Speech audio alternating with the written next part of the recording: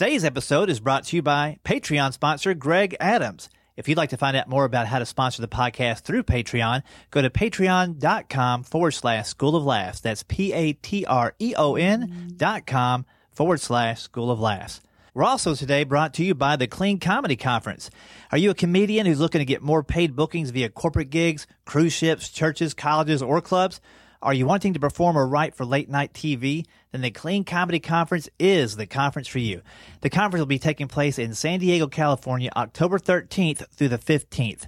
Early bird registration ends on August 15th, so sign up today at cleancomedyconference.com. As a special offer to School of Laughs listeners, use promo code School of Laughs to save $10. Again, go to cleancomedyconference.com today. And thanks for sponsoring the podcast. Welcome to the School of Laughs podcast, brought to you by schooloflaughs.com. Whether you're an aspiring comedian, a part-time pro, or a speaker who wants to become funnier, this is the podcast for you. We'll break down tools, tips, and techniques to help you get bigger, better, and more bookable. And now, here's the show. Welcome to the podcast. This is Rick Roberts. Thanks again to our sponsors, the Clean Comedy Conference, which I'll tell you more about at the end of this episode, and Greg Adams, who's supporting us through Patreon. If you are a Patreon sponsor and you're at that $7 a month contribution, I just wanted to remind you that this weekend on July 16th, that's Saturday, between 1 and 2 p.m. Central Standard Time, we're going to have our Google Hangout where we get to kind of mastermind our way around what we're doing in our comedy. And this particular weekend, we're going to be talking about really defining who we are on stage and using that information in our marketing materials. So make sure you join us for that if you are a Patreon sponsor at the $7 level. Okay, today's episode is really fun, and I will tell you right up front, at the beginning of the interview, the Skype call was a little bit turbulent, but it settles in nicely a few minutes into it, so stick with us. It will get better. And I recorded this on a stormy night, and the storm was really sending lightning bolts all around, and I thought, you know what, if I die going down doing the podcast, that's the way to go. So I did not get struck by lightning, but the Skype has a little bit of hiccups to it here and there. Most of that, though, I got ironed out. The interview is with Matt Ward, who is in charge of planning a couple of different festivals here in Tennessee. So if you've ever wondered what does it take and what are these guys looking for, man, he really lays it out for us. And I learned quite a few things on this podcast as well, including what kind of video to submit and specifically which platform to submit that video through, as well as should I monetize that submission video or not. Pretty funny answer there. Also, we talk about websites, basic website things you can do to make sure that if they do like you when they watch your clip, they can follow through and find out more about you. He goes into great detail about headshots and revealed a few things I wasn't even aware of, and that's going to change the way I approach things here in the near future with my next headshot. So lots of really good stuff in here. And he also talks about why you might not be selected for a comedy festival, even though you might be funnier than some people that are in the festival. Very interesting there. And I think something that's worth listening to, whether you're a aspiring comedian or somebody that's been doing it for a while. Very, very cool insight. So we're going to jump right now into the interview with Matt Ward. Again, a little wanky on the audio up front, but it does settle in. And all the information that he gives us, definitely worth listening to. So Matt Ward, how's it going, sir? Excellent. Coming to you live from Huber Ridge in Columbus, Ohio. Yeah, you recently moved there, huh? How's it going so far? So far, so good. The biggest thrift stores you've ever seen, and traffic, real traffic. Yeah, you were in Knoxville before, right? Correct. So Knoxville, it's kind of just east-west, and there's that little weird loop where you spin off to go to Lexington or keep on going to Bristol. Pretty much. And did you start comedy in Knoxville? I did not. I started comedy in Wilmington, North Carolina, for the most part, in 2007, technically. That's when I started doing weekly open mics at Nut Street Comedy Room, which was actually just called Nut Street, and it was a Tuesday night open mic in the location that eventually became the comedy club Nut Street Comedy Room in 2009. Gotcha. And so what led you into comedy in the first place? I was doing work as an MC for a few different music festivals that I was a marketing coordinator for in Bluffton, Ohio, so Northwest Ohio. I'm originally from Ohio, so I've kind of returned. So yeah, that's where I was having to fill time between bands, and it got a little dry, and it was all factual and informational, and I just decided to make it a little more entertaining because I've always been a fan of Weird Al Yankovic, Dr. Demento, all various comedy stylings. Big Brian Regan fan.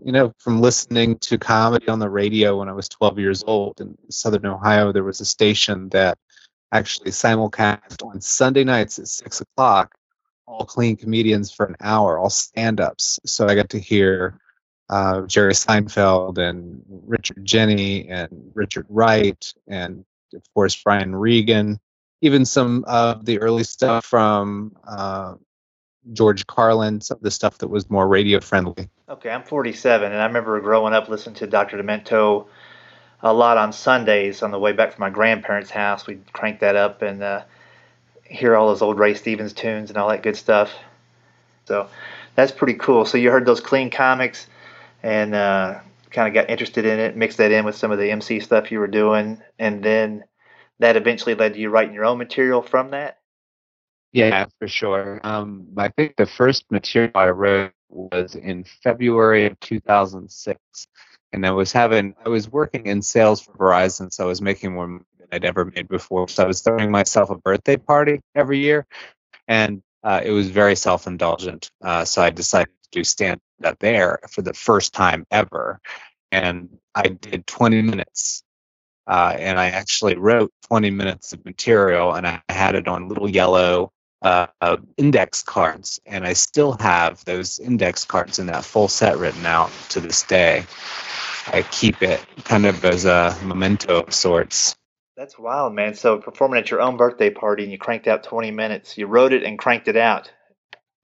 That's pretty impressive. And yeah, and sometimes when people do comedy for the first time, they get bit and they're on, but my friends were not very forgiving. They definitely only laughed at stuff that was legitimately funny and shut me down and on the rest of it. So it was a good introduction, unlike the killing it the first time out and then just being delusional. I was kind of given a healthy dose of realism right away.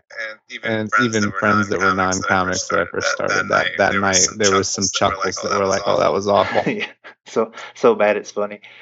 That's Yeah, exactly. That's great, man. So you did that for a while, and then in Knoxville, you guys had a pretty good scene going there for a little while. And tell me about some of the shows that you guys produced, and did you put on some of those yourself, or were you part of a group of guys that put on shows?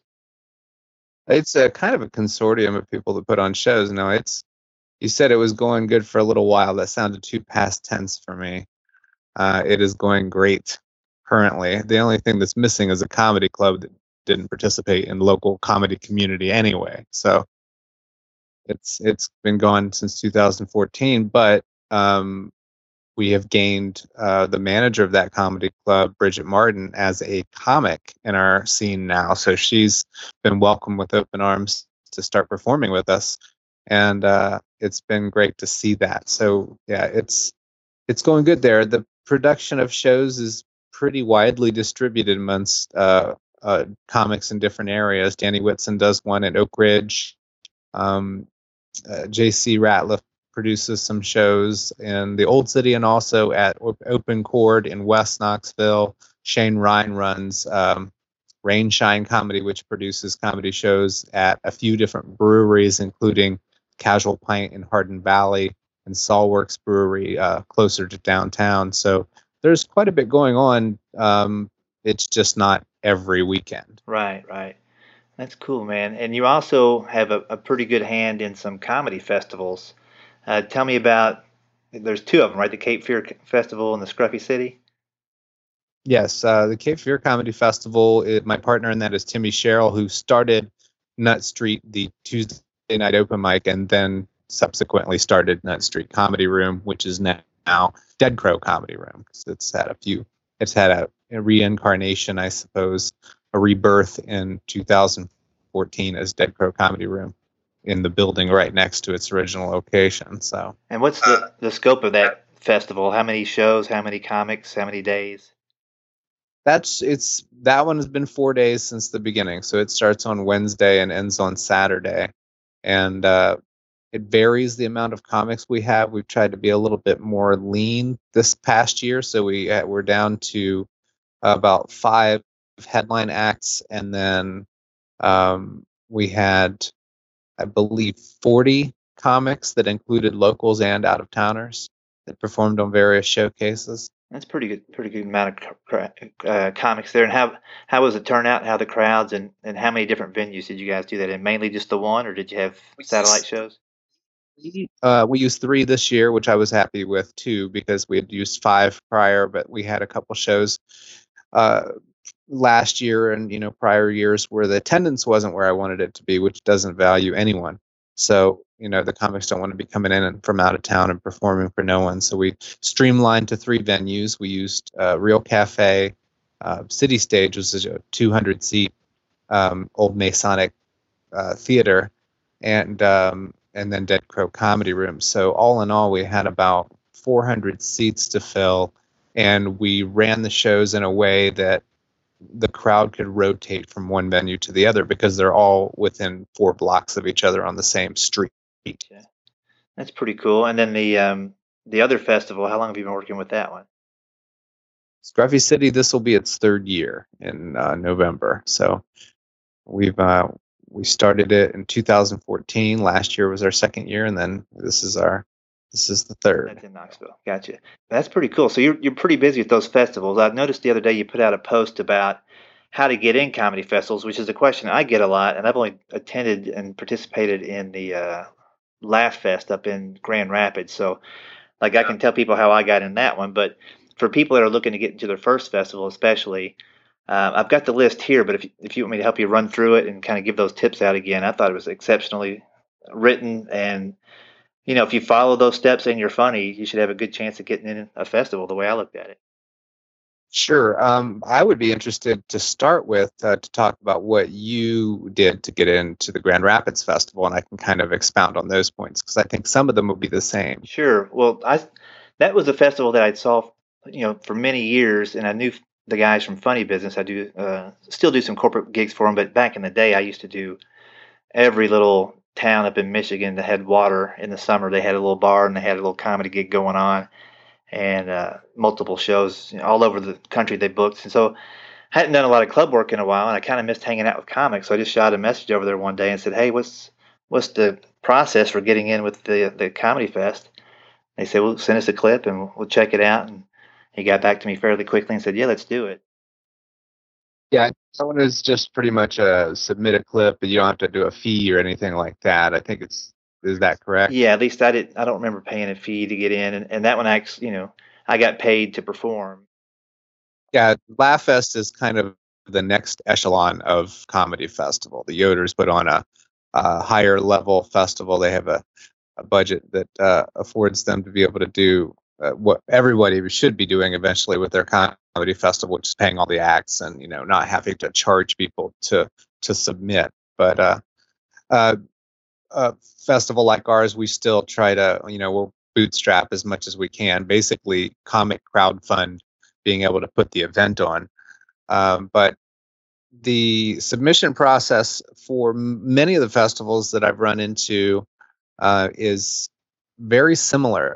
It's very heavily reliant on a good performance video more than anything.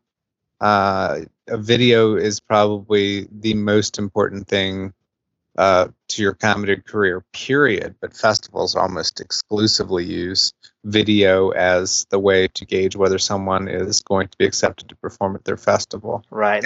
Let's break down what makes a good video. I think you had some great tips on, very specifically, because I think each festival will tell you exactly what they want to see. I didn't say this in the blog, but I think that after kind of listening to some feedback and stuff, I really believe people shouldn't be submitting open mic performances for comedy festivals unless it's an open mic that just has an amazingly responsive crowd and it is a place where they can get quality, stable non-moving camera video, HD with a perfect audio. Open mics are usually not very conducive to that, and also open mics are pretty uncontrollable. So you'll have, people talking during the set. You'll have lighting be less than desirable. It's the best that the person reviewing your submission can see you. If they can't see you, they can't see your facial expressions, which add to jokes, as you well know. Not to mention other mannerisms, other stuff that would be, show us as reviewers that there was some stage presence. So the quality of the video, a horizontal shot video, it can even be on an iPhone, just as long as the audio is decent. The audio has to be audible. We have to be able to tell what you're saying. We have to be able to hear the crowd laughing. You would think some of these things are kind of givens, but I have gotten dozens of submissions that were shot on an iPhone with someone just holding the camera, shaky, laughing so loud you can't even hear the person telling their jokes because it's their friend holding the camera or spouse. And in the end, I can't tell if they're a good performer or not because I really didn't get to see a very good representation of what their show would be like. Right. And I think that's important too. Like you mentioned, a set that starts after the MC introduces you. You don't want the MC on the video. It sounds simple. People that wouldn't review submissions would never think about this. I have so often thought that the MC was the comic submitting. Yeah. Because there'll be MCs on these videos sometimes doing a joke and then introducing the person. So I'm like, okay, well, who's this new person coming into the video? Like, well, this other person's already been telling jokes for the first 35 seconds of this video. So don't waste the person's time that's reviewing it. Most of the people reviewing submissions are going to eventually review somewhere in the line of 9 hours to 24 hours of stand-up footage because we watch the videos. That's the only way to be fair. And it's not in your best favor when you're putting stuff in front of your comedy. Just get to the mic and start doing stand-up. Make it audible, make it visible. And, make sure your jokes are hitting. If they're not, you probably don't have a submission video. Yeah, you don't want the MC getting the gig at the festival and not you from that one joke that they did before your set. I mean, the MC wouldn't get the gig, but I mean, it still would make us go, well, if he submitted a video too of his own stuff, I'm gonna have seen him twice now, and be like, well, maybe I'll give that guy a shot. Yeah, and I think too sometimes comics would assume that you would like edit together a sizzle reel of your best stuff, but you would prefer from the time you hit the microphone until the length of the video submission. So if it's 8 minutes, ideally they do an 8-minute set somewhere and send that in, right? Yeah, I mean, anything over 3 minutes. 3 minutes, I can tell if someone's got it or not. I mean, within 3 minutes, you can, if it's not a storyteller comics will give you longer stuff, and we'll watch, at least 5 minutes to 8 minutes of that storytelling type style comedy. But 3 minutes, most of the time, you can tell if someone's going to be able to pull off 8 minutes or 12 minutes or something like that. You can tell by their pacing and their writing style, and if they put the thought into what they're doing, if they're working on it, and actively working hard and writing and have a video that's, audible and visually, easy to see. It could be a highlight reel, but most comedy festivals, 95% of them are going to want it to be consistent. A full 6 minutes or a full 8-minute set beginning with your introduction. Yeah, that makes sense because that's what they're trying to book and line up the show for. And if they can see a full start to finish 8 minutes, I would assume it also help you once you got the comics lined up for the festival, know how to arrange the order of the show based on some material you've seen, right? Yeah, one of the things I think that comics don't understand about rejections is that when we put together a comedy festival, we try to make it something that's going to appeal to everyone that comes to see the comedy festival. And that typically means that we're going to need a variety of different styles of comedians, different backgrounds. We want some diversity in our lineup, both in the people performing and the styles of comedy that they're performing. And a lot of times people are really good and they would be accepted if we had 50 or 100 spots available, but we only have 30 or 40. They don't make it because there were so many people that were their style of comedy that were slightly better, or, had something that they didn't. And I mean, it's a minutia. It's a panel of 4 or 5 people sometimes reviewing these or more. So there could be something just a nuance about that person that is appealing to the people reviewing it, and that person's going to get selected as opposed to the person that's a better joke writer but doesn't have a specific stage presence or whatever it is that grabbed the reviewers. So I hate it when people beat themselves up over not making it in, because every comedy festival, for the most part, has a mix of comics. They have to figure out how these comics are going to fit on a show.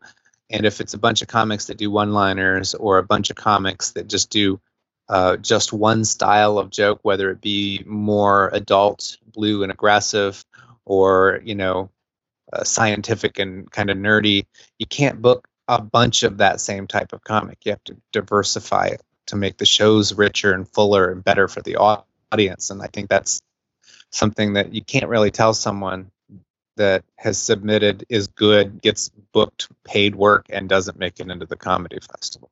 When they submit the clips, they're probably going to send you in an email a link, or in the form for the comedy festival, put a link in there. And I saw you mentioned something really good, that you don't want to see an ad on YouTube for a minute before you get to the clip of the comic. So yeah, I mean, I'll be okay with it if it's a video that they put up that has 200,000 views. That's fine.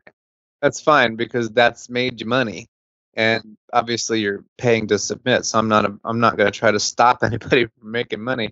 But an ad that's enabled on a video that has 6 views because the 6 people that were reviewing the submission all watched it, that's 30 seconds of our lives we'll never get back, and we'll already have kind of this impression like, oh man, it's that guy. Yeah, don't be that guy, huh? Don't be that guy. And so, some comics I know for a fact, a lot of them, they can do the comedy, but they're not very tech savvy. So for YouTube, you can go in and click the thing that says monetize, or unclick it. So if you unclick it, there will not be an ad. And yeah, and it's not default clicked. So it means someone actively enabled it. And then, I use Vimeo for stuff like that, because I like it. It's better. It doesn't show a million videos off to the side to distract people when they're watching your video. You can make it unlisted but have a link, or you can make it password protected and provide a password. Yeah, and I don't like Vimeo. It's because Vimeo doesn't stream smoothly on a mobile device. So a lot of times we'll watch on tablets, or we'll watch on iPhones or Androids, and Vimeo isn't as smooth of an experience on those devices. There's a lot of buffering that happens if you're not on a strong connection. So Vimeo's fine. I can view it, but Timmy, I know for fact that Cape Fear hates Vimeo videos. Like, he'll review them, but it's just so inconvenient to sit and watch one buffer, or because they're so high quality. Typically, those are real. They look really good. If you're trying to, do a web series or something, I by all means use Vimeo, but it just doesn't really optimize too well for reviewing submissions. Yeah, that's a great point. I hadn't really thought about the streaming part of that. And I've got my website videos hosted on Vimeo, because I've got a little widget where when I post a video on Vimeo, it automatically uploads it to my video page on my website, so I don't have to go through that process. But with so many people watching on mobile now, that may be... Well, Vimeo still works for the most part on mobile. You just have to test it on different mobile devices. That's the best recommendation I can give when it comes to using it for your website. Just check it on an iPhone, check it on an iPad, check it on an Android. Make sure, because you never know what a booker's going to use to check her stuff out. That's true. They're sitting at the office with their computer up and using their iPad at the same time sometimes. Well, let's talk about websites for a second, because when you submit to a festival, you're going to send that link, and if you're interested in that person, you're obviously going to go want to find out more about them. What would you recommend for a website Let's start with basic, and then what would be optimal? Oh, I don't have a problem with people that use Tumblr for their website. That's free. You can do a WordPress site for free. I mean, domain names are so cheap now. They're like $10 or $15 most of the time. So you can attach that to, just about any blog style site. A lot of people I know are using Squarespace now for websites. I think that has a monthly fee attached to it. So it's not the free route. You can do a free Wix site. You don't have, and don't get complex if computers are not for you. Keep it simple. It's a skill set you're best off learning a little bit about. You don't need to spend all your time away from writing jokes and figuring out how to program HTML and graphics and calendars and all that stuff. But just have a landing pad like for your stuff, where you can have a booking video or contact form and headshots. The most important being headshots, high resolution, downloadable headshots for people to use for posters whenever you're performing or headlining or whatever it happens to be. That's very important, and it's not expensive to do it anymore. I mean, it used to be free, like Angel Fire days, GeoCity days, and it still is. It's just takes a minute to go online. And this is the number one recommendation I have for anyone that's stuck on that. Just go to YouTube and search how to design my own Wix page or how to design my own WordPress page, and you'll watch a 6-minute video that'll explain it all perfectly. Yeah, that's great. With the headshots, do you like a straight up headshot? Do you like the comical? Do you like, a lot of people up here in Nashville have the lollipop with the orange background and all the exaggerated features. What makes for a good poster for a comedy festival? Digital really makes it important that your headshot translate in a square or circular format, because that's what you're going to use for icon Facebook. And then you would have another style that would work for a banner, which is more horizontal as opposed to square or vertical. So vertical is really not helpful ever. That's the best thing to say, is a vertical headshot is going to end up having to be cropped into a square. Like the days of the 8x10 don't have any application to web promotion because people are going to cut that into a square, or they're going to cut it horizontally to use for a Facebook banner. So headshots are best wide, if anything. And I'd recommend not having your headshots centered either, because you could have your headshots set up so that text could be added to the same graphic, or they have room to play with to put something on that side, as opposed to trying to fit text around your head or cut your whole body out. And that may sound complex, but it's just, do headshots that aren't the typical 8x10 format, unless you're intending to print them out and mail them somewhere. No, I think it's great, because I hadn't thought about that as a smart thing to give you some extra buffer room in there. And absolutely do your headshot, at least a few of them, on a plain background, either a white or a black or even green screen style background, something that is easy that's a different color than your skin, your hair, your shirt, because then it can be cut out and you can be put into a poster very easily. Well, that's cool, man. Well, you've given us a lot of good tips today. Let me know where you want me to send people. You can send them to scruffycitycomedy.com to find out more. It's really become a local comedy portal for Knoxville. So if you're looking for a show in Knoxville, if you're just looking for stage time, or if you want to find out more about the Scruffy City Comedy Festival, we also have our entire city's comedy schedule on there. So very good, sir. All right, man. Thanks. Hey, thanks, Matt. Good luck to you, buddy. So there you go, Matt Ward, with some excellent tips on how to submit your videos and your information to possibly be selected for a comedy festival. Again, check him out at scruffycitycomedy.com, and that'll link to all the information about all the festivals that he's involved with. Very good job, Matt. Thanks for being with us. Again, we were sponsored this episode by Greg Adams, a Patreon sponsor. If you are a Patreon sponsor at that $7 a month level, don't forget we've got our Google Hangout this Saturday from 1 to 2 Central Standard Time. This is kind of our monthly mastermind where we swap ideas out.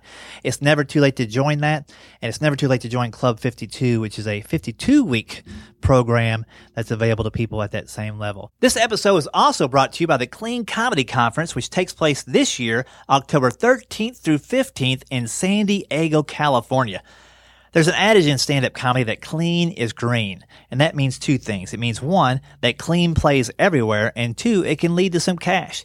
At this conference, you're going to learn about this from professional comedians and bookers such as Eddie Brill, Jimmy Brogan, Charlene May, Amy Pittle, Tony Calabrese, and Scott Wood. And they're going to address how to navigate the challenges of making money as a clean comedian. In addition to working at clean comedy venues, most of these speakers and panelists have written for television and booked clubs, colleges, churches, cruise ships, and late-night TV such as Letterman. So listen up. You want to check this conference out. The theme for this year is Clean Isn't a Dirty Word. Come out and find out for yourself why. Early bird registration ends August 15th, so sign up today at cleancomedyconference.com. And as a thank you to School of Laughs listeners, use promo code School of Laughs for a special $10 discount. Again, go to cleancomedyconference.com for more information today. And lastly, folks, it's time for a quick iTunes review. This one comes in from Bruce Bradford Royal, who says, Rick, I cannot thank you enough for all the work you put into this podcast. I'm just getting started into the world of comedy, and I'm hooked on this. I met you at the Christian Comedy Association a few weeks ago, and I'm glad that I did. I'm finding myself listening constantly, and when I can't sit down for a long duration, I get in as much listening time as I can before life interrupts. Now, I just need to take all that I'm learning from this podcast and put it to work. Thanks again, Rick, for using the gift that you have been given to help other people fine-tune their gift. Hey, thank you very much, Bruce Bradford Royal, for that 5-star iTunes review. I'm happy to share the information, and I'm even more excited when people take that information and put it to use. So I hope you find time to do that and keep me abreast of all your success as you proceed. If you're listening and you're able to leave us an iTunes review, it means the world to me when you do that, and it keeps me fired up. And of course, I'll read it right here on the air. Thanks again for listening. I'll talk to most of you next week and a few of you this Saturday, July 16th on our Google Hangout. Have a great weekend, guys. Thanks for listening to the School of Laughs podcast. If you'd like to hear more School of Laughs podcasts, you can find them on iTunes and Stitcher.com. And don't forget to subscribe and leave a review. For information on upcoming live and online classes, visit schooloflaughs.com. Until next time, stay tuned, stay focused, and stay funny.